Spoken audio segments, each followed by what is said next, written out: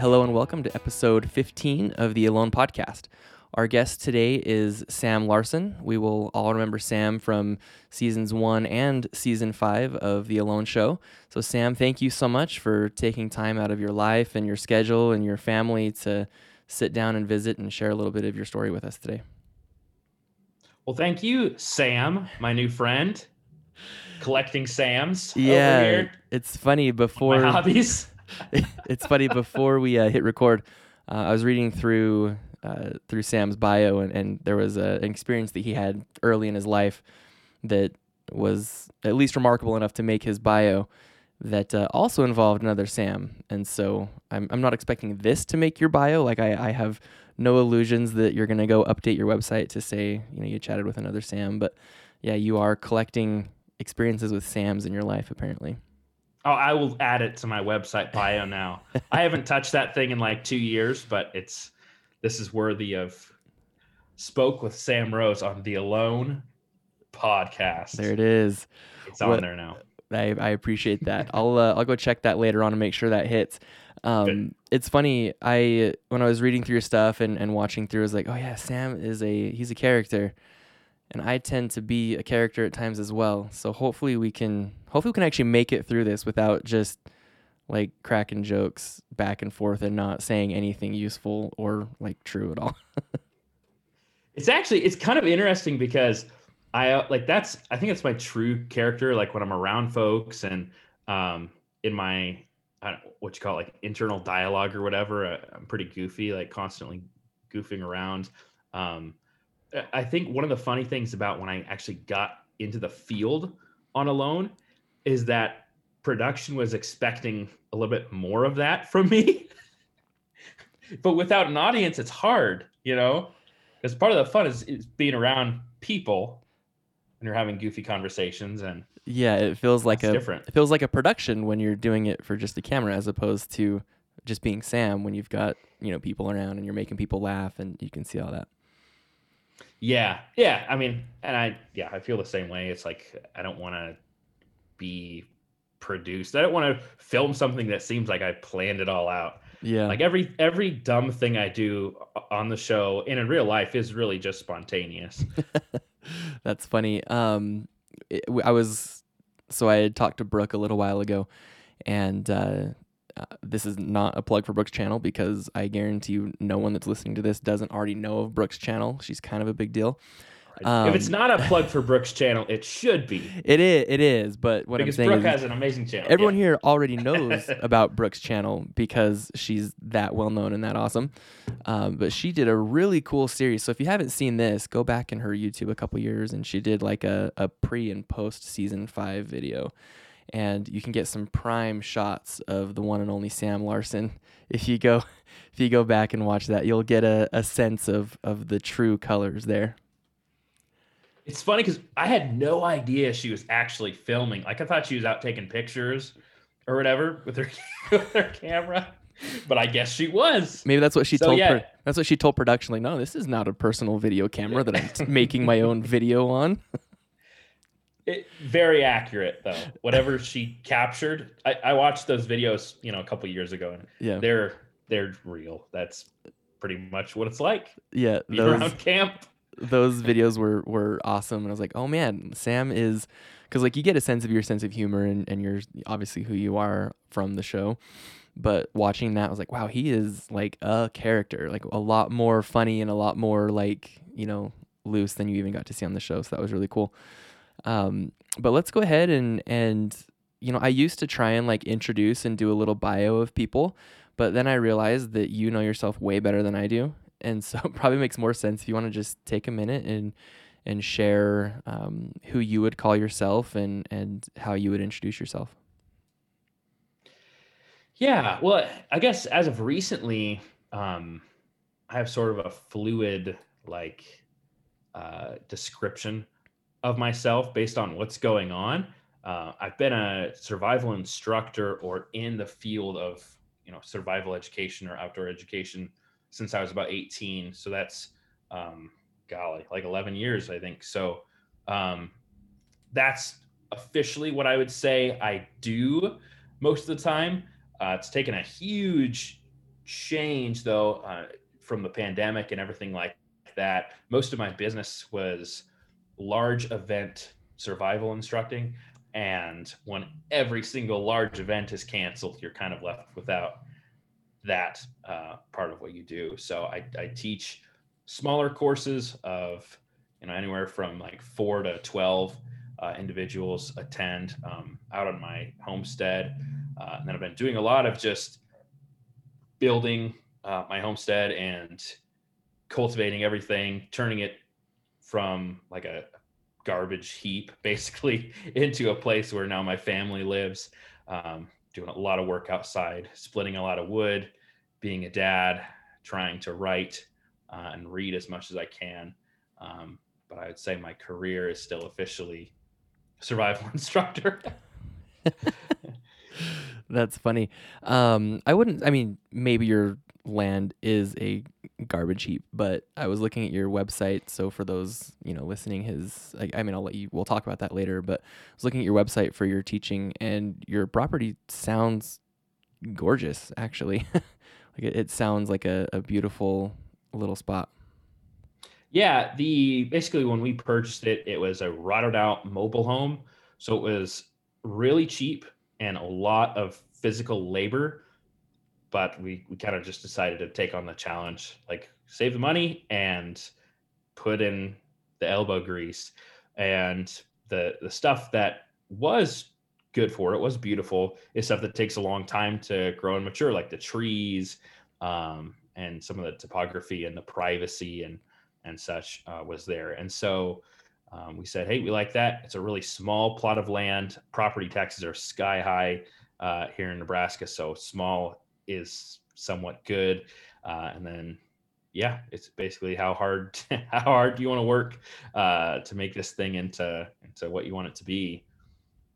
That's awesome. And I mean, you do a lot of your classes there. Will you guys eventually live full time on that property? Is that the plan? Well, we've been living there full time. And we built a yurt, and then we've got a small addition that's kind of hooked onto the yurt. We've been living there full time for over a year now. So I think like 15 or 16 months total. So getting our feet wet, learning all the mistakes we made, building it, all Hopefully that good not stuff. literally getting your feet wet. Let me think. Hopefully the yurt's watertight. Only in the shower, yeah. Yeah, not too leaky. Although you can hear the rain, so it's a great phenomenon to be inside of a dry, warm environment and still hearing the rain come down on the roof, which is rain when you live in a yurt full time is somewhere between the most relaxing and wonderful thing that you've ever experienced in your life and like sheer terror. So it's like depending on how hard it's raining, Yeah. if it's a monsoon or just like a calming, gentle rain. And depending on if you're the adult or the child in the room, I guess that might be part of it. How are the kids liking the change of scenery and the lifestyle? They like it. They were so young when we moved out here and when we purchased the land and everything like that. So I have 3 kids now, and the youngest has never lived anywhere else. So it's kind of like they'll never know what it was like to just live in one of our rental houses or the apartment or whatever we had lived before that, which I kind of like. They like to go out and explore. It's great for them just to have that freedom and to be able to sort of choose their own adventures every time they walk out the door, and take a dog with them and just go out and explore. That's cool. Are you in the middle of like farmland? I mean, what's around? Do you have neighbors somewhat close by? How does that situation kind of look? Yeah, so it's Nebraska, so we definitely are in an agricultural area. So I think I'm going to be very clear on my website. Like we're a treed agricultural area, not a wilderness area, but people from Nebraska who are, live in the context of where we are come to my place and they're like, oh, well, cool. You got some woods and stuff like that. Whereas someone from like Colorado would be totally unimpressed to some level, at least, or like Utah, where you're from. Yeah. Yeah. But like, hey, you could plant more corn if you cut those trees down. Yeah, exactly. That's what a lot of it is, man. We've got farmers who just, yeah, some of them will just knock down trees, and they want more space to grow whatever ethanol plants on. Yeah, it's funny. It sounds like you and I have like we live in totally opposite paradigms, right? You're living on a small acreage and out of town and all of that, and I live like right in the middle of the city. But like something that makes me really sad is when I see a green space in the city, right, where there's not original, but like old growth trees that are 50, 75, 100 years old that have been in that space or whatever, and then they go cut it down and clear it so they can develop or whatever, and like part of me like dies when I see that. It's really hard for me to experience that, and apparently that's not something you escape when you get out of the city. Yeah, yeah, for sure. I mean, uh, there's a lot more to wreck at this point in Utah, whereas the virgin tallgrass prairie, like would be where I live, is, I mean, there's less than 1% of it left. It's all just farmland and whatnot. But I actually did. I worked on a prairie for a few years, sort of between alone seasons. So that was kind of a cool experience, just as like a teacher naturalist, a way to do some work that didn't involve being in a cubicle, talking on the phone and all that. But, was but that yeah, was that like a nature preserve, or what was that all about? yeah, it was a like 1,000 acre nature preserve, and there was a like a 1,400 acre woods that was a few miles away from that, and basically it's just like technically just city park, but outside of the confines of the city, or at least on the outskirts of it. And it's funny when I talk about other people on alone. A lot of the other folks have like a area around them they can sort of learn from and have it be applicable, whereas I never really had that. Like before I went to Mongolia, I spent the entire spring, fall, winter, and then all the way through that summer before we started shooting, I was teaching kids ethnobotany of tallgrass prairies, in the Midwest. None of which is even remotely applicable to where we were at in Mongolia. Like not even close. It was all completely different. But I mean, it's amazing to learn because that's a lot of stuff that's really being forgotten. But I would have loved to have spent, the last 10 years just exclusively in the North where they do all these, alone shows. Although Yeah. I've got a good amount of experience being in northern areas. It's kind of where I was drawn to, and that's where a lot of outdoor education is, like for me to pursue as a student. But I've never lived there for years and years, like some folks do. I mean, you've lived there for long enough now, I think. I want to go back to this prairie preserve. So was that virgin prairie, or was it something that had been replanted and reestablished? They were working on bringing back, I think we sort of, or was it a mishmash? in theory, it was a virgin prairie. Like the people who had owned it prior to it being a preserve had run their horses through it, but they never like plowed it or anything like that. And so ideally, yeah, it was like a virgin tallgrass prairie that had been, more or less untouched by everything around it. But the folks who maintain the land do a really good job of like trying to use natural means of keeping the prairie healthy. Like they can't have bison on it. They have bison next to it, like as a look, kids, a bison. But they Bison bring almost in in their natural habitat.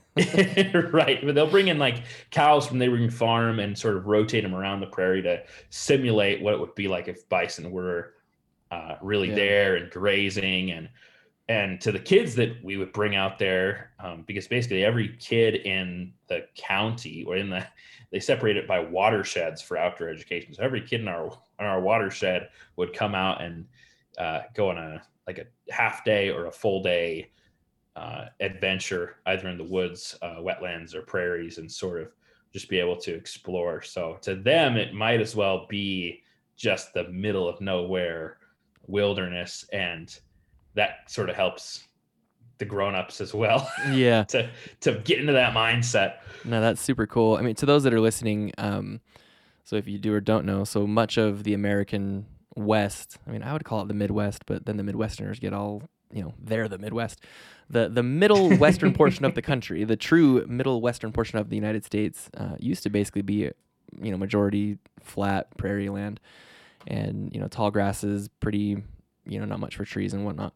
And over the years, that's all been plowed under and turned into farmland. And so now, instead of being the prairie, it's now America's breadbasket, basically. And so that's the what we're discussing, the topography and the area. So those classes, what kind of skills were you teaching on the prairie? Because that's fascinating to me.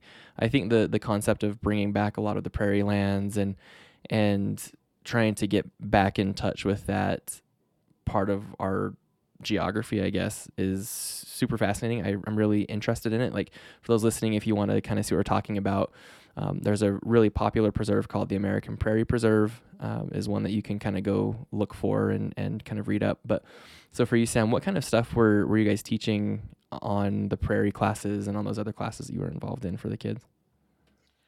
Yeah, well, it was something that varied every day, and so that was kind of fun. And I would get into the nature center, and I would get to say hello to all my fellow guides, and then we would see who it was for that day. So depending on what age level, we would take what they're studying in school, and we'd sort of have like a rubric of it, and we would find ways to meet the curriculum requirements at the nature center. So if I get a group of first graders and they're learning about habitats, I'd take them around and I'd be able to show them, 3 or 4 different habitats of some of our local wildlife. And then it would go all the way to like in the 4th or 5th grade, where they're learning about natural history as well as ethnobotany, all sorts of great things that are really, it's our local history of the world around them. So it's exciting to be in a place where it actually happened, and a place that kind of looks like it would have back in the day if you were heading across the prairie in a covered wagon, Yeah. just heading west. So, Well, does it make an Oregon Trail joke here so you don't get, was it cholera. Cholera, is that, yeah, you got cholera. I mean, I always get cholera. I don't know about you, Sam, but yeah, you either got cholera, you got stampeded by buffalo, or you got bit by a snake, I think is kind of typically how that went, right? yeah, or washed away when you're trying to ford a river, yeah, I or forgot about something that. like that. Forgot about that. Good times. Yeah, I feel like I heard, this is a total like random hair. We'll get back on track here, but I feel like I heard that game has made a resurgence. So for those listening, there used As to, it should. right? If you're not familiar with the beauty that was the Oregon Trail, there was a terrible computer game. I think I played it in school. I think it was primarily a learning tool. Yeah. That basically like was teaching you about life coming west, I guess. I don't know. Basically everyone died of cholera. is the running joke of the game. You'd do everything right, you'd almost make it to your destination, and the game just couldn't be beat, and so it had to kill you with cholera if you were doing too well. But I think that game's making a comeback. Yeah. And Amazon Trail was good as well. I did not experience Amazon Trail. Yeah, never mind. That's funny. You mentioned that you had bison that were basically, I mean, penned or corralled or whatever next to the prairie, adjacent to, but not actually on. Was there a reason why those weren't roaming? Was it like a safety concern with the youth being out in the actual prairie land, or do you know why the bison weren't roaming? Yeah, well, I think they have like 5 or so. I don't actually know because I wasn't in charge of it, but they have separate paddocks that they would go to throughout the year, depending on, the various growth. So they wouldn't just destroy any parts of the prairie, but it's just a requirement of fencing for them. Like they would have had to have a 10-foot ultra hardcore fence, and then they couldn't, of course, roam amongst the children. And so, we have, that was why. Utah has a couple of. We have one like I think it's ancestral, like one ancestral wild herd of bison that still remains in the Henry Mountains. And Yeah. then we have a transplant herd on what's called Antelope Island. And Antelope Island also happens to be a very popular state park with runners and hikers and bird watchers and whatever else. And it seems like every year or two, there's, a story of someone getting roughed up by a bison because they, got a little bit too friendly or Yeah. Want to came pet around a them? corner at the wrong time. And so I can understand keeping the bison separate. But so you mentioned in there you did a lot of work with children, and now your business that is hopefully starting to pick back up, that you work a lot with larger groups, and I'm assuming that probably means more of adult age people. If I'm wrong, obviously correct me, but is there anything, do you miss working more with children? Or are you just happy teaching no matter who's in front of you? Yeah, it was really good to have that experience. I'm super thankful for it. Um, it pays virtually nothing. I mean, it's one of the lowest paying jobs in the city. I think it was like $9 or $10 an hour, something like that. But extremely fun, and it was just a way for me to get up every single day for at least half of my work day, um, and go out there and like be teaching.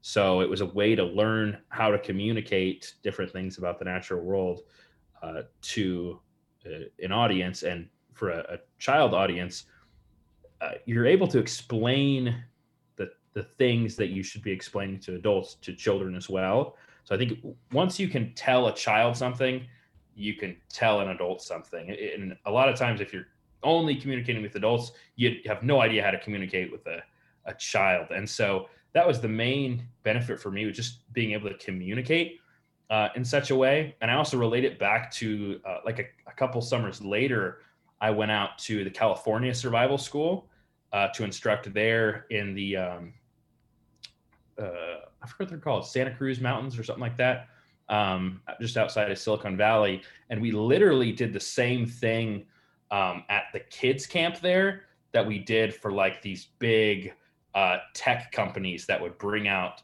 all of their employees to do like an offsite survival training with us. So we just did the same thing in both groups because everyone's was sort of at that introductory level. The Yeah. difference was the kids never cut themselves with the knives.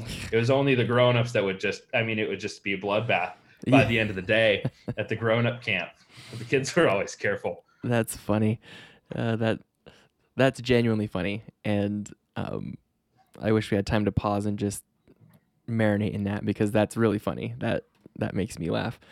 Um, so you taught in California. You've obviously are teaching and we're teaching for other people in Nebraska.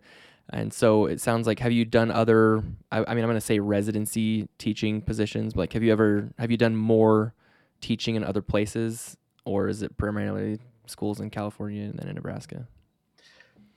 Yeah. So I had gone out to California mostly to just learn from the owner of the school, Dan Baird, how he structures everything. And that was an amazing learning experience.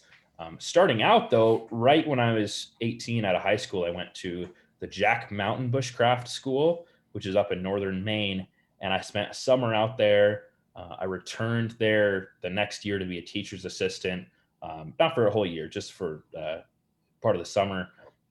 And then I also got the opportunity to go on it was like a alumni trip to go up to the Cree up in northern Quebec to learn sort of like a cultural um, education there. I'm not sure what they call it, but that was a great experience with sort of the same crowd of folks. That's cool.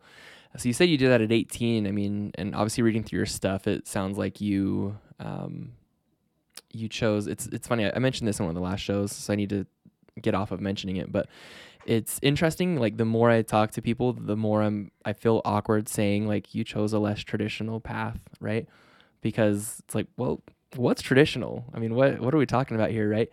But I mean, at 18, I mean, maybe even before that, you decided that doing the cubicle and the typical 9 to 5 kind of just the grind, right, wasn't your thing. How did you come to that realization, and how did you decide that it was okay for you to take a different path? Because I kind of got the hint in your bio that there was maybe some struggle there in your early life trying to figure out and what to do. But can you talk about that? Yeah, I guess it all spurred from me not being able to focus very well when I was in school. And so, I mean, I loved reading and writing, and everything else was just sort of out the window. I couldn't focus in class. I was a horrible like test taker, and I didn't like sort of the way that I felt like students were being funneled out. And I mean, I love the school that I went to and everything, all good, but it felt like we were sort of like cattle, and there was different corrals that we would do best in. And so, we're kind of put in this corral to go to this, like a community college or University of Nebraska, or or straight to the career field, whatever you want to do. But I didn't really like listening to people who didn't know me very well tell me about what I should be doing. I didn't really like listening to anyone tell me what I should be doing, and it's probably not 100% positive to have that type of a mindset all the time. I'm trying to change things a little bit with listening to Hi, Mom people. and Dad. Yes, like listening to my parents or my wife especially. So now I'm a good listener, but back then I was a very poor listener. But I did like adventure, and so I think what I wanted to do is I'd have these adventures on various rivers across Nebraska. There's great rivers in western and central Nebraska for paddling, and it's sort of an escape from the just general farmland and city and all that. But I wanted to test if my relationship with the wilderness and with that type of recreation was purely like a romantic thing from the books that I've read every like Gary Paulson book. Hatchet. Right. I read Hatchet like 40,000 times Oh man, at school. That's why I didn't do anything else, right? Didn't we all read Hatchet 40,000 times? Brian, right? Brian? Yeah, the whole Brian series. I read the whole series. I read every outdoor book that Gary Paulson, who recently died like a month ago, I think. Yeah. I read every book that he put out on the topic of wilderness, and so became just completely enamored with it. But I was wondering if I was just being romantic, or if it was a real practical thing, if I actually would like it. Like, how do you enjoy being out in the woods when it's really cold or really hot, or you're hungry, or you've been wet for days, whatever. So that's why I went to Jack Mountain Bushcraft School, because they had these long-term immersion programs that you could do, and they offer college credit through a college. Oh. So I could tell my parents Hey, that they do offer college credit. So it's kind of like going to college. that Sam's a pretty smart guy. Right. I'm living in a shelter, but it's kind of like college. And Tim Smith, who runs the school, put together a very convincing website. And so it was the perfect storm of, I guess, launching me into the unknown. And so really, it all went very fast. Like I went to do all that bushcraft training. And I guess, I wish I would have years and years more training before I got on alone the first time. But, I was only like, I remember when I got an email, I had started writing about my adventures in the woods, and I got an email from casting from Malone, and it literally said something like, "Hey, Sam, I read your essay on being in the woods. I hear you've been camping one time. How do you think about trying out for this new show called The Last Survivor?" By the way, that was the working title of Alone, was The Last Survivor. And I was like, I don't know, sounds good. And so, I was like 21. So it all went super, super fast. Yeah. In there. And I think at that point it was like, so everyone who wanted to be on a survival show pretty much could get on one. Like Naked and Afraid had just come out, and all these survival shows were trying to launch. Everyone was trying to sort of capitalize on Survivor Man and Man vs. Wild not being on Discovery anymore. And so the good old days. The good old days. Back when anyone could get on. Yeah. And so I was like, yeah, well, if they're telling the truth about this, the Last Survivor show, it's gonna be awesome.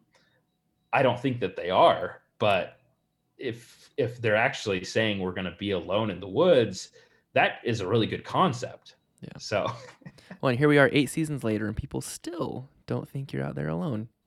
I find that to be very curious. But I know. Holy cow, 8 seasons though. yeah, right. That's what I look at it and say. I'm like, I cannot believe this thing is Well, still on. Like nothing like I don't know. yeah, no, that what you're about to say is 100% true. That it's still allowed to be on.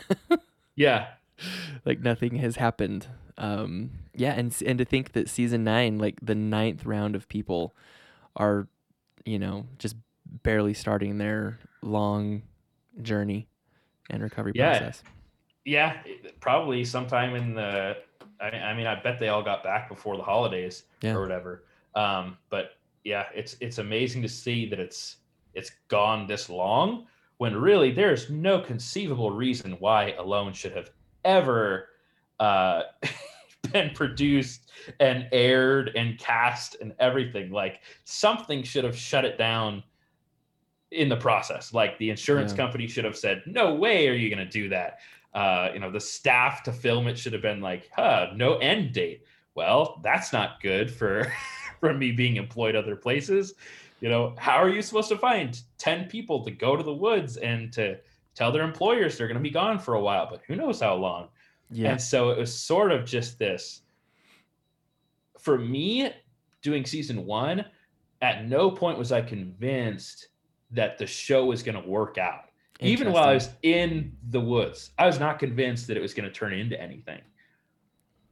So you're like out there. It's when I was just talking to someone else, and they had worked on they had behind the scenes worked on a show, and they were like, "Hey, you should check this out." And the show's been kind of disappeared or now. Like, I don't know if people know that that's a thing that happens. Like, you can pour your heart and soul and money and time and effort into a project that a network loves, and then when they see the end product, they can just disappear it, right? But since they paid for it or they've done whatever, like, it just disappears. And so that'd be kind of a funny thing, being out there, getting your butt kicked. Not that you didn't do great, but it's a thing for sure. And sitting there thinking, like, man, I sure hope this at least I hope at least season 1 sees the light of day. That'd be an interesting thing to be running through while you're also trying to survive. Yeah, and the guys who made season 1 happen, really, I mean, the whole crew of people who made season 1 happen. It's just a miracle that it actually got off the ground. Like the production crew that was there was bare bones.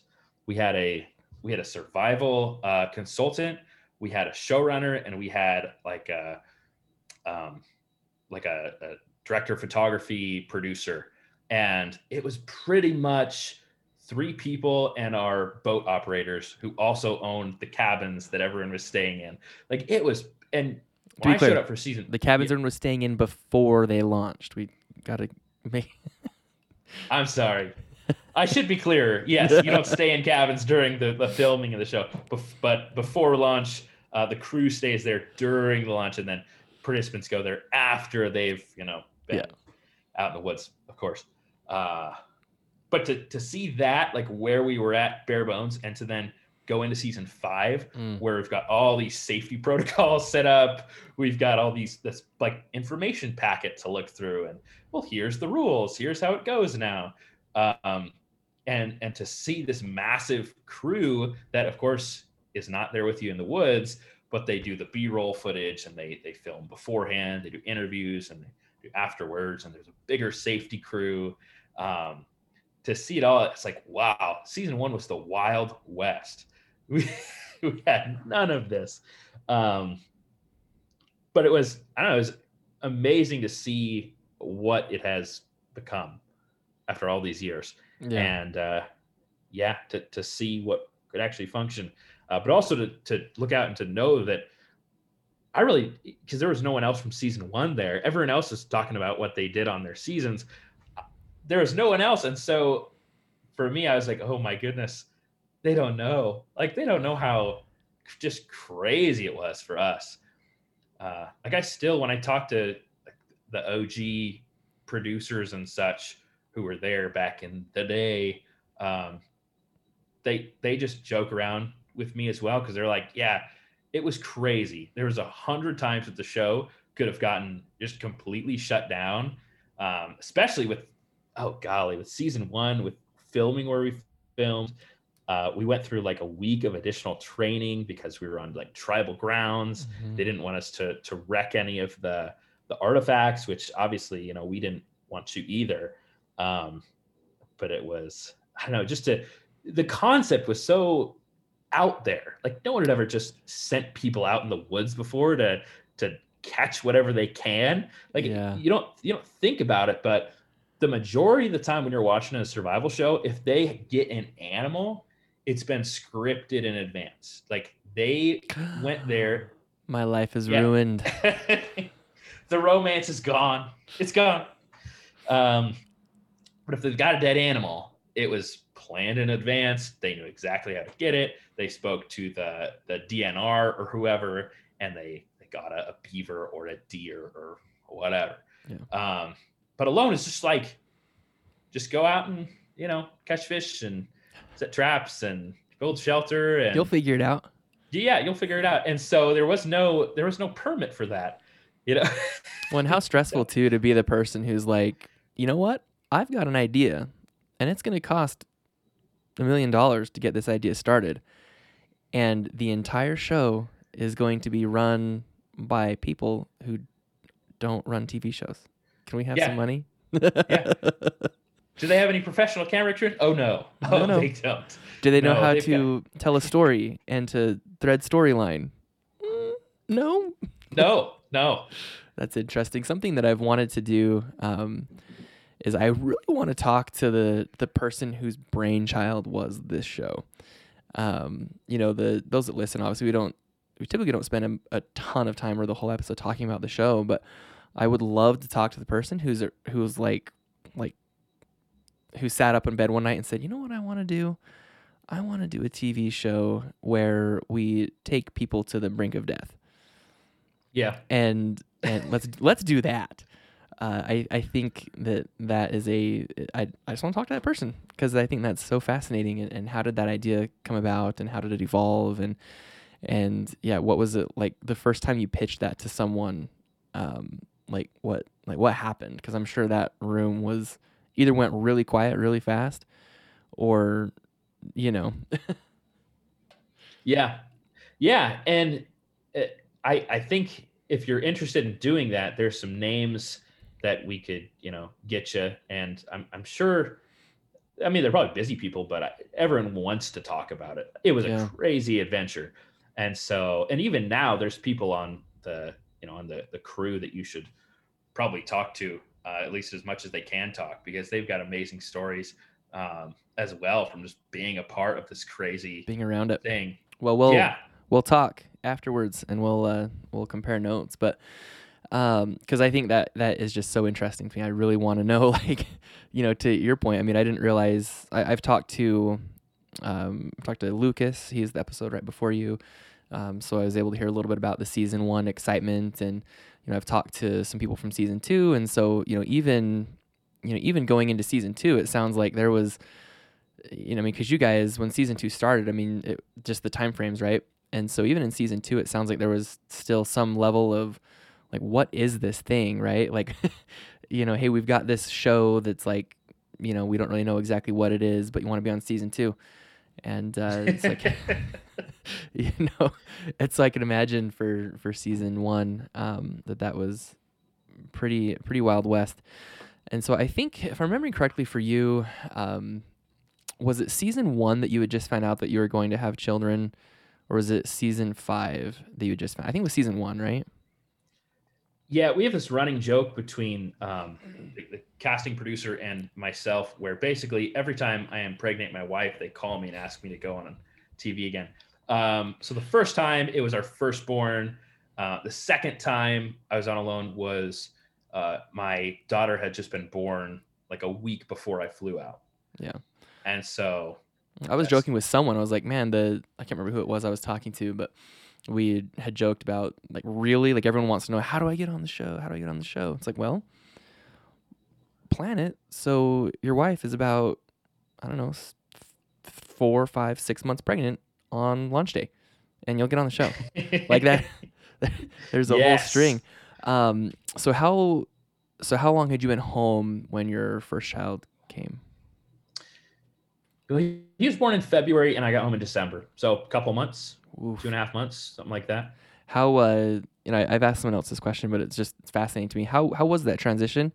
One, the transition coming home, especially I think season one. The show has gotten, I'll say, better, right? And people that are going out now, not only do we understand, or do they understand, better how to take care of people, but like, if you're going into season 9, like, you probably know, you don't know what to expect. Like, Yeah. that it's gonna kick your butt and it's gonna be a thing. What was that like, coming home and, like, transitioning back into, like, reality, I guess, but then also, like, right after that, boom, you've got a child. Well, for me, I think I have a different experience than most people because Cool. I felt very hostile towards, you know, the environment or wherever we were Mm. on season one. I was very hostile towards Vancouver Island. And I thought everything was stupid, like about my spot. And I didn't really let on TV, but I was running around like a chicken with my head cut off. And I had no idea really what to do. I mean, we had virtually no training um, on the ground that season.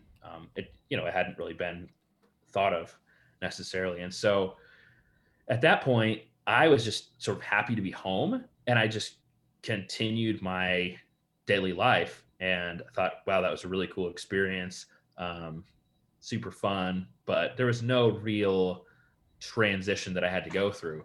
Season 5 was way more different because season 1, I was just out there sort of messing around, but I wanted to take it seriously enough that I wanted to last as long as I thought I could. Season 5, I was actually like, hey, I should probably think about, doing this as long as I possibly can and giving it as much effort as possible and trying to win. And in order to do that, I actually became more comfortable with the idea of just being out there. And so I was thankful for things and I slowed down and I spent long hours sitting next to the fire just thinking about my life. And it was more of a transformative experience, season 5 for me. And so when I got home, it was extremely rough. Like there's still issues that I'm dealing with on a daily basis, that sort of spawned from my season 5 experience. Like there's still anxieties that I have daily that I could just trace right back to that experience, even with aftercare and talking to a psychologist who's very skilled at what she does and everything like that. That's interesting that, and I mean, it makes sense, right? It makes sense that your mindset going in it. I mean, it sounds like, and if I heard you wrong, please correct me, but it sounds like what you're saying is that for you, the mindset going into the different seasons, and maybe how that mindset played into how you mentally played the game and approached the experience, had a drastically had a huge impact basically on the outcome of the show. Is that kind of what I'm gathering? Yeah, I mean, I would have never probably made it so long if I didn't sort of buy into the experience and Yeah. say, hey, I'm here. I'm not going to squander this. I'm going to really try to learn from this place, and I'm going to appreciate it for what it is. Um, and I don't think I've ever publicly said the anxiety that I'm like dealing with from it. Um, but it's a little bit funny. I So was like just not gonna say, can we it, can we go there? Are you comfortable I discussing well that, I'm, yeah, or at I'm least the comfortable periphery? discussing that. Oh yeah, yeah, yeah. I because it's a little bit funny for some of it, but it is very personal at the same time. But so the first thing that I have a lot of anxiety about now is vehicles. So being a passenger in a vehicle, I'm Interesting. terrified of going really fast in a tin can. Like I at no point do I lose concept of exactly how fast my body is going. Mm-hmm. Whereas other people, it seems like it's just no big deal. They hop in the car, but Is that based literally on every the time, slowdown you went through, you think?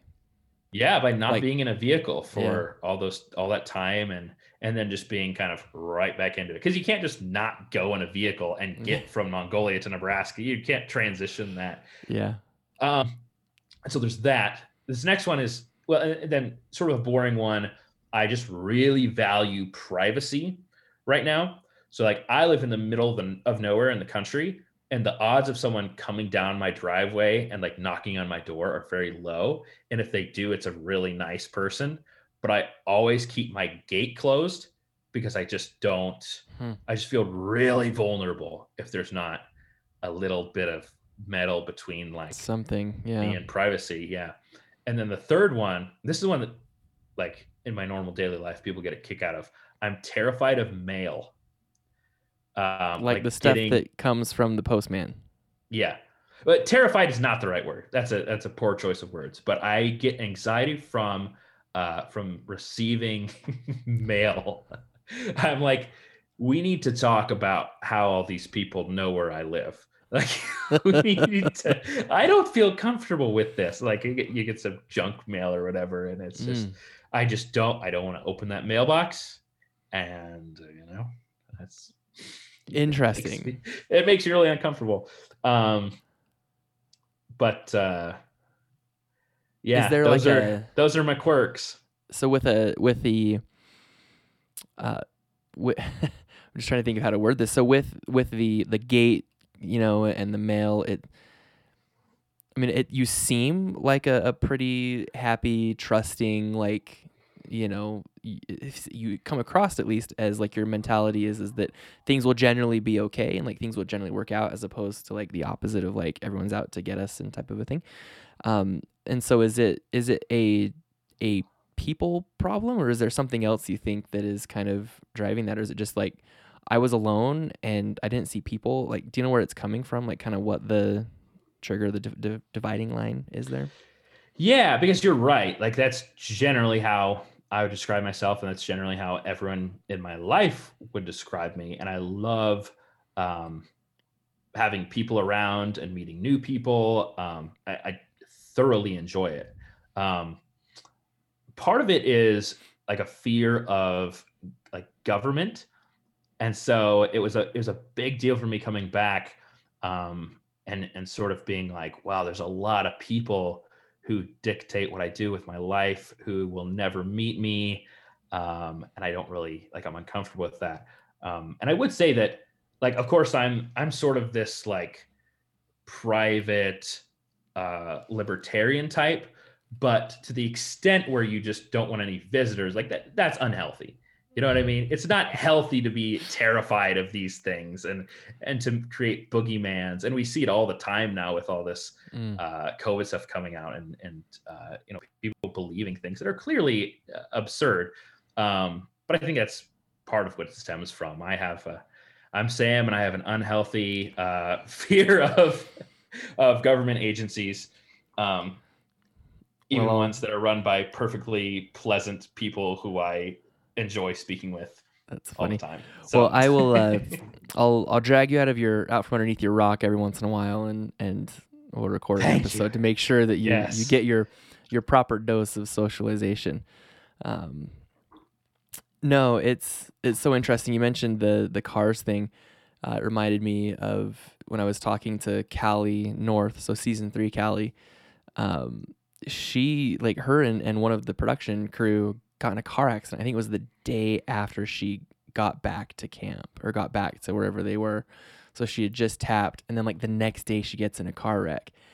And when she was telling me that, I was like, man, I can imagine that would, like, I don't know if I'd recover from that. That would be a too much of a shock. Yeah, because you're raw, completely raw coming out of there, and so everything is amplified. You just feel everything. It's like so much more. Like you feel people's emotions coming out. I think you feel empathy for people a little bit deeper after not seeing people for very long. Um, like I have this that I still think about now. I feel really bad for people who are exploited by um, television, whether that's like the news trying to make headlines or reality shows or Mhm. whatever. Like when I see someone who's clearly in a vulnerable state, but there's money being made off of them, like my heart just really goes out Yeah. um, to that person. Like for this goes way back, but for when I just got done with Mongolia. I think it's when that big school shooting was happening in Florida. I think it was the Marjorie no, that's the congresswoman. Marjorie Stoneman Douglas, I believe it was, Yeah. down in Florida. And I remember just not being able to even be on social media, but just being an observer of the news and what was going on, and seeing these children who were extremely well spoken. But I feared that maybe they were being paraded around to um, like to meet the self interest of the news media, and so especially after going through an extremely traumatizing event, like holy cow, if some shooter comes into your school and does that, um, I just remember feeling like very deeply for that specific group of people, Yeah. um, and just like sort of praying that, Time and um, space. Time and yeah, space. yes, exactly. Yeah. So It's interesting. It sounds like you've got a good relationship with production and with people that you've worked with from the show, and so you can tell me to knock it off. But or obviously growing up, you've mentioned how people telling you what to do and like kind of planning your story for you was a problem, and then you've talked about how right now the sensitivities to other people kind of being used and whatever. um, was it difficult for you, or how did you feel about letting someone else tell two of the most important stories of your life? Is that something that sat well with you and that you were able to, are you happy with that, I guess? Maybe not even saying like, are you happy with how they yeah, portrayed you, but just what was that like? Because it sounds like that might have been a conflict for you. yeah, and I mean, you're right. Like I have really good relationships with everyone I've worked with, and I think it's just because I appreciate what they've put into the show. Um, I handled my first season a lot worse than my fifth season, because fifth season I went into it with basically just no expectations at all. The thing we tell people who are like they get through their season and it's about to air, and they're fresh and they've got all these expectations of like, I did these four really cool things and I'd like them all to be on there. And we sort of tell them like, hey, you're probably not going to see any of those. You might see one or two, but the perspective of the person watching it has to be, you know, significant. Like they have to think it's a significant moment, not just you, in your heart. So I do think the show would benefit from taking every participant afterwards and saying, okay, what are your top three or four Mm, experiences? I Like like what that. to you? Um, because it never happens. I will say this: the the idea, like the gist I get from people who have watched the show, what they tell me about my experience is generally similar to what I experienced. But watching the show, for me, I never get that. So it seems like to me, the producers are telling a good story. They're usually telling the correct story. Um, but I've never felt like it's actually my story that's being told. And I think a lot of that I just have to sort of let go of and say Sam's story lives, um, up in his head. And Yeah. also, in their defense, I will say this: people always talk about the cool things that didn't air. They never talk about the horrible, embarrassing, stupid things that you do that didn't air, because Well, they'll since you went yeah. there, Sam, I've got a question for you, pal. Yeah, what was that, Sam? What do you want me to? answer for you. I have this really original question of the really crappy, terrible things that happened to you that didn't make the show. Well, since you asked, it's especially for season one. Um, and I don't know if I made this unusable or if they were just like, we don't have enough time. But I was trying to make a boat to fish in the waters like a little bit deeper. Season one, and I was sort of scrapping all this stuff from the shore, like shore debris and things like that. And I think it was a total of like 3.5 weeks that I put into this into this boat. But looking back on it, I could have just strapped some styrofoam together and gone out there. We had so much of that Yeah. on the shore, but I didn't. I was being, foolish. But I made this horrible boat and it just sunk like to the bottom of the ocean. To know, but like it was the dumbest thing I think I've ever done, and they kept it a complete secret for me. These gems who have our footage, but I know what happened in my That's heart. funny. So And what you're yeah, saying is that as opposed to being the big bad wolf, they're actually looking out for you guys. And they're you can just laugh. It's fine. in that, yeah, okay, I'll just laugh Yeah, you because can just laugh. It's okay. That's funny that your boat sunk. Any other just comical things that happened that you were like, man, I'd like to be able to show that to posterity.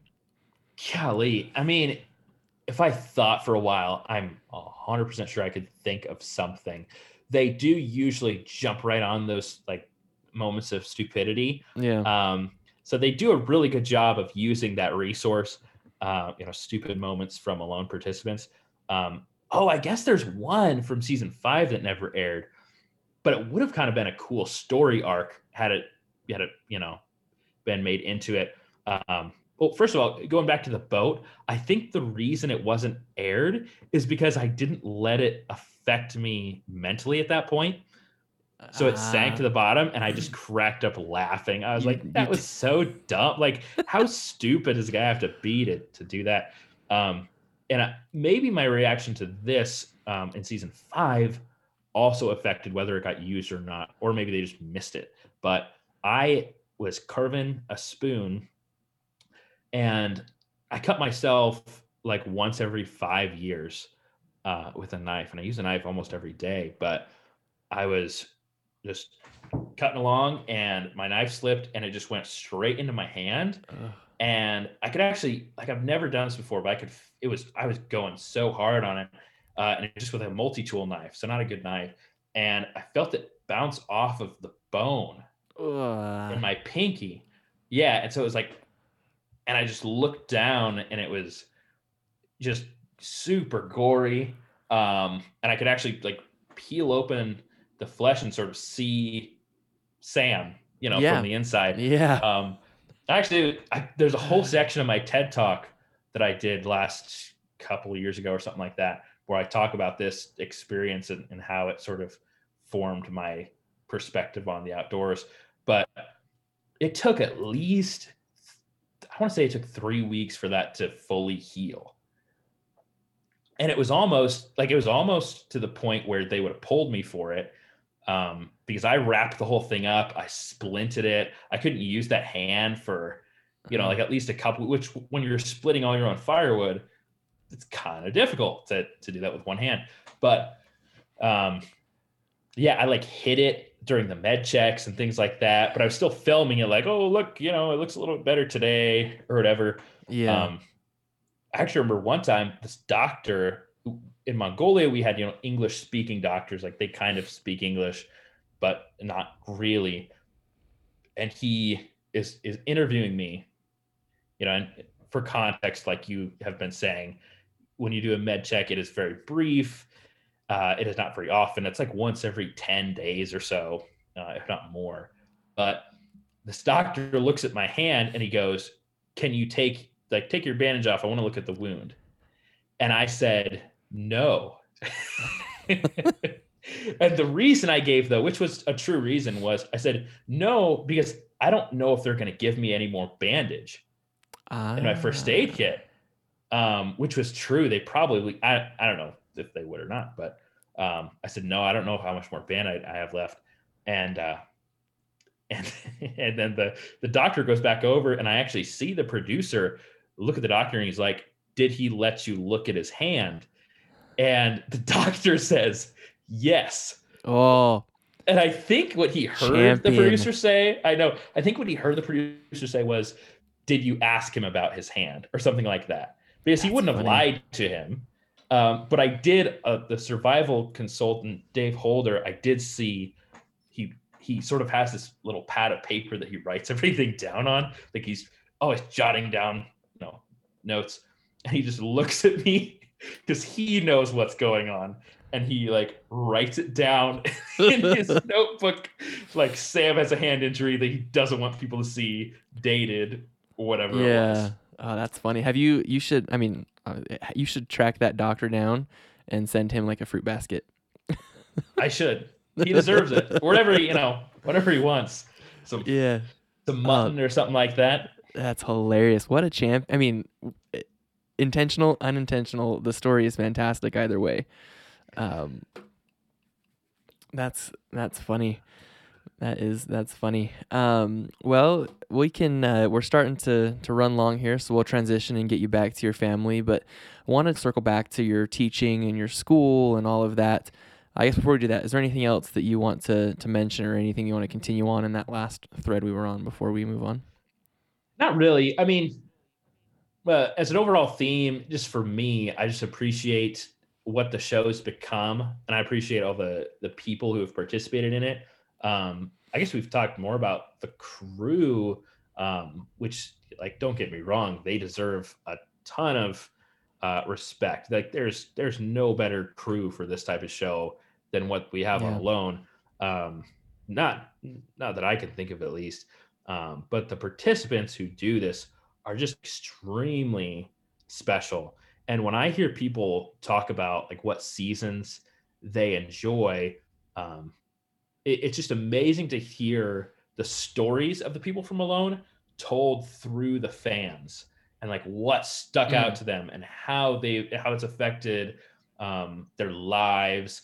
And at the same time, it's amazing for me to be able to have relationships with other people from the show, because you Yeah. can just jump right into a conversation with these people, um, and have something really, really strong in common. I don't know what kind of tangents I could go on here, but there's also times when you meet people like before they're on, and then you meet them afterwards. Like I have this really crazy story about meeting Callie from season 7 before she Uh-huh. was like a few months before she was on, just randomly. Um, but anyway, it goes back to, Was it random or was she stalking you? Like, I need to meet this Sam guy, get some tips. Bump into at the grocery store. it's about as random as you can get. So, well, it's not random in that we were actually at a primitive skills gathering Uh-huh. in eastern Idaho called Rabbit Stick, and Mm-hmm. we were both kind of killing time. She was working on a project somewhere. I was working on a project somewhere. We're both waiting to use something, and so we're sitting around in a circle, and we just start talking to like various folks, and then we all decided there's like an atlatl range, which is like spear throwing, and we were like, why don't we just go up there and throw some atlatl? Yeah. And so we all go up there, and we're just throwing darts, and we're all terrible at it. And the guy who's running the range comes up to me and is like, hey, ask me something about Alone. Um, and so one of the guys in our group was like, you didn't tell us you're on TV. And I just said, well, yeah, it's a good thing to not just announce that you're on TV. Anyway. And then after that, we're like going back to our spots to finish up our projects. And Callie comes up to me and she's like, hey, they've been trying to get me to try out for that show. Like, do you have any advice? Like, should I do it? Are they going to try to change my lifestyle? And so we kind of launched into a series of questions. And I had actually already heard of who Callie was from Larry Roberts, who said she was just this awesome gal out in the mountains of Montana doing her thing. So it was to go from just meeting Callie and hanging out with her and talking to her a few times on the phone and such, to like watching how amazing she did on season 7. Um, I don't know. It's one of the most special things I've ever experienced. Um, just seeing all these people. So That's cool. Does it bring back like good stuff for you to see people having that experience and that transition? Like, what does it feel like? I guess inside of you, like, what does it do for you, if anything? yeah, well, I guess I was so like I had such low self-esteem early on. I think some of us felt going into season 1, by some of us I mean me, that you wanted to look good on TV. You wanted to be memorable. You wanted to make your mark.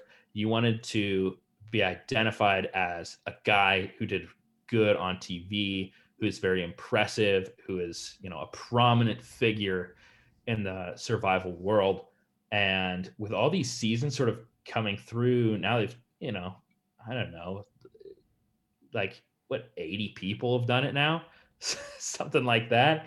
um Sort of be able to separate from this like ego driven thing that I was a part of, to be able to like just get that out of there and be able to say like, wow, I really appreciated watching what you did on the show. And I think it just is representative of, you know, of everyone. I think like the cast of seasons, well, gosh, I can't even name one of them, because I just appreciate every single season, the stories that are told, and the people who just put themselves out there to participate in this thing.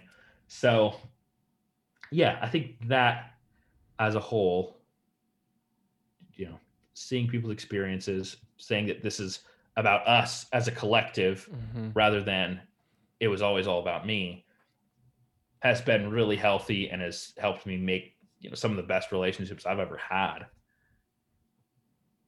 That's cool. Yeah, it's kind of like, if you've got friends and family or others who, do certain types of jobs, maybe law enforcement or military, right? There's just a different level of understanding that, that I will never have. And that's really neat and special. I'm glad that you all are able to connect and to keep and maintain those relationships and friendships, because it's probably very important to have other people that you can just be like, you just look at and be like, right? And everyone understands. That's got to be a very healthy thing. Yeah. Yeah. I mean, it's some of the most healthy conversations that I've ever had in my life are with other participants, because they can immediately jump on with you and discuss things. Like I talked to the as soon as we're allowed to talk to people, I was on the phone with Megan from season 3, Yeah. and she was helping me process what was going on, and just, I mean, I couldn't even list. But I see people on social media put like, who is your favorite alone participant? And I'm like, can I get a top Top 30 80? or something? Like, it's hard, Yeah. because I think people don't realize how amazing these people are. And yeah, it's just a privilege to like be a part of it. Cool. That's awesome. Well, thank you for sharing that. And so we'll go to your teaching. Obviously, you said that COVID, obviously took its toll. And so are things picking back up for you? You guys getting back in the swing, or what does that look like for you right now? Yeah, I've actually seen somewhat of an increase in like demand for survival training since the pandemic started. Yeah. So, but it's connecting the dots into who actually wants to come out and do training and such. So, Yeah. and there's a lot of things that I do outside of the survival space.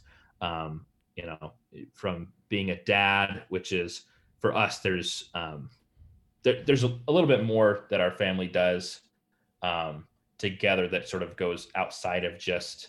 I guess I'm saying this in the weirdest way possible, so as not to share personal information, but there, being a dad is sort of an extended um, part of my life, and then I would also say that my wife has a business that she runs, which I'm really happy that she does that.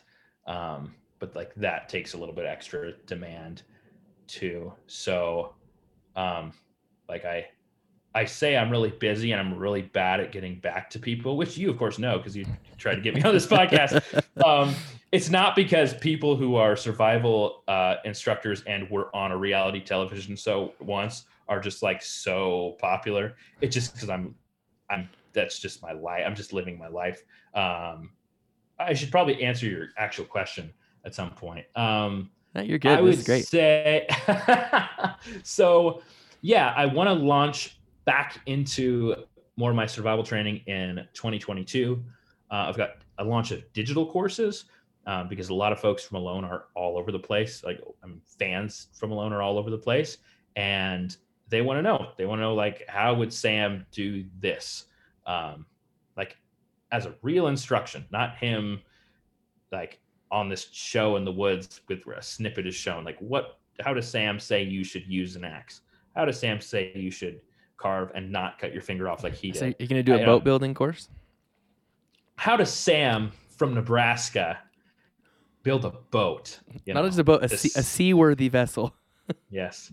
By the way, Nebraska, the only state or province that is separated by 3 other states or provinces from the ocean. We're in a category all our own. We are so far from water. It just freaks me out. So yeah, I'm bad at boats, but I am somewhat sufficient in teaching other survival skills. I should be at this point. I've been doing it since I was like, I don't know. Yeah. Late teens or so, but I'm going to get digital courses up and going. I hope to start a YouTube channel and then getting in-person courses and even launching into a couple of multi-day courses in 2022. So I'm really looking forward to the new year for sure. Cool. Where can people find all those? I'll link them in the show notes and everything, but if people want to find you and get more information on any of that stuff, where can they follow to make sure they get those notifications and stuff? Yeah. It's good to find me on social media. Anything I'll do will be filtered through that on the social media platforms, but also at samexplores.com. Okay, so samexplores.com, and then I think your public-facing page on Facebook is Sam Larson Alone. Is that right? Sam Larson -alone, and then everything else is actually Sam Explores. So Twitter at Sam Explores, Instagram at Sam Explores, TikTok not at Sam Explores, Survival Sam, and there's 0 content on there because I don't know how it works. Apparently you and this is great in the survival space. I mean, we can start a thing here. Apparently you start dangerous and deadly challenges and then tell people to do them is what you do on TikTok. And so that sounds like a fun thing to do in the let's play with knives and axes game. So yes. I mean, no. I mean, you should be safe. Sam Rose, for the record, this is being recorded. Sam Rose says you should be careless. No. Sam Larson says no. He didn't say that. Sorry, we were laughing about something yesterday where I'm not laughing, but it's just amazing the ridiculous things that kids come up with. Like, hey, they see things on TikTok and then they go stick pennies in light sockets and stuff, right? And so if you extend that to the survival space. So I'll get you linked in all those places down below. We'll not link the TikTok since there's nothing there, but unless Please you're planning don't. on it. Not reliable. Yeah. Not reliable. But we'll put it out there. Don't go to TikTok. We'll put it out there. So you mentioned that you're, obviously, and there's a lot. Again, this episode we've spoken more about the survival thing than we typically do. So, you did mention that there's obviously a lot more to you than the survival piece. And so, is there any of that you can share that you're comfortable or able to share? Just kind of who Sam is aside from all of that. You're a dad, obviously. You're a husband. Yeah. There's some stuff I can share now. There's other stuff that I will definitely share later in 2022, but can't right now. But I guess I'm very involved in our local church, so I do a lot with that. I help lead a small group at the church, and I'm also on track to do an eldership type program, you could call it. And so reading a lot of books, discussing, doing my best to like serve our community, and things like that. So that's a big part of our life as well. And I hear writing, right? It sounds like you do a lot of writing. Yeah. What space does that fill? Well, and I'm certainly in the category of like guys who love to read, just like love it. And it just doesn't always always happen. But I absolutely love writing. It's how I communicate best, I think. And I absolutely love reading books. So I hope to be writing more, really all over the place, but alone, um, maybe a little bit of current event, faith-based, being a father, things like that. But definitely including outdoor education as well. Awesome. Well, Sam, as we wrap up, I just want to say thank you so much for taking the time to sit down and visit and take time out of your very busy schedule away from your family. The thing that's most important in your life, certainly, and in a lot of people's lives. So thank you so much for doing that. As we close out, is there any last words you want to share with anybody? Any last thing you want to say, kind of your most important piece of advice for anyone ever? Here's the most important thing I have to say. Earlier, you were talking about like, from this conversation, maybe you won't think we're friends, but Sam, we are friends now. Okay. Yes. Don't think we're not friends. All right, so that I can lead with That's that. the most important thing I have to say. So Sam Larson leads new conversations with new people by saying, "I'm Sam Larson from the History Channel's Alone Show," and I will now lead my introductions to say, "I am Sam Rose, and I am friends with Sam Larson, who was on the Alone Show on History Channel." So there we go. We've got that squared away. You and my mom and dad both start conversations that way now. So that's great. That's awesome. That is such a parent thing. Well, Sam, thank you so much again for your time and thank you for sharing, your story, a little bit about your life and I guess expanding on what people know and understand to be the show Alone. So thank you so much for that, and I will let you get back to your family. Thank you, Sam. Have a good one. All right, hey, you as well.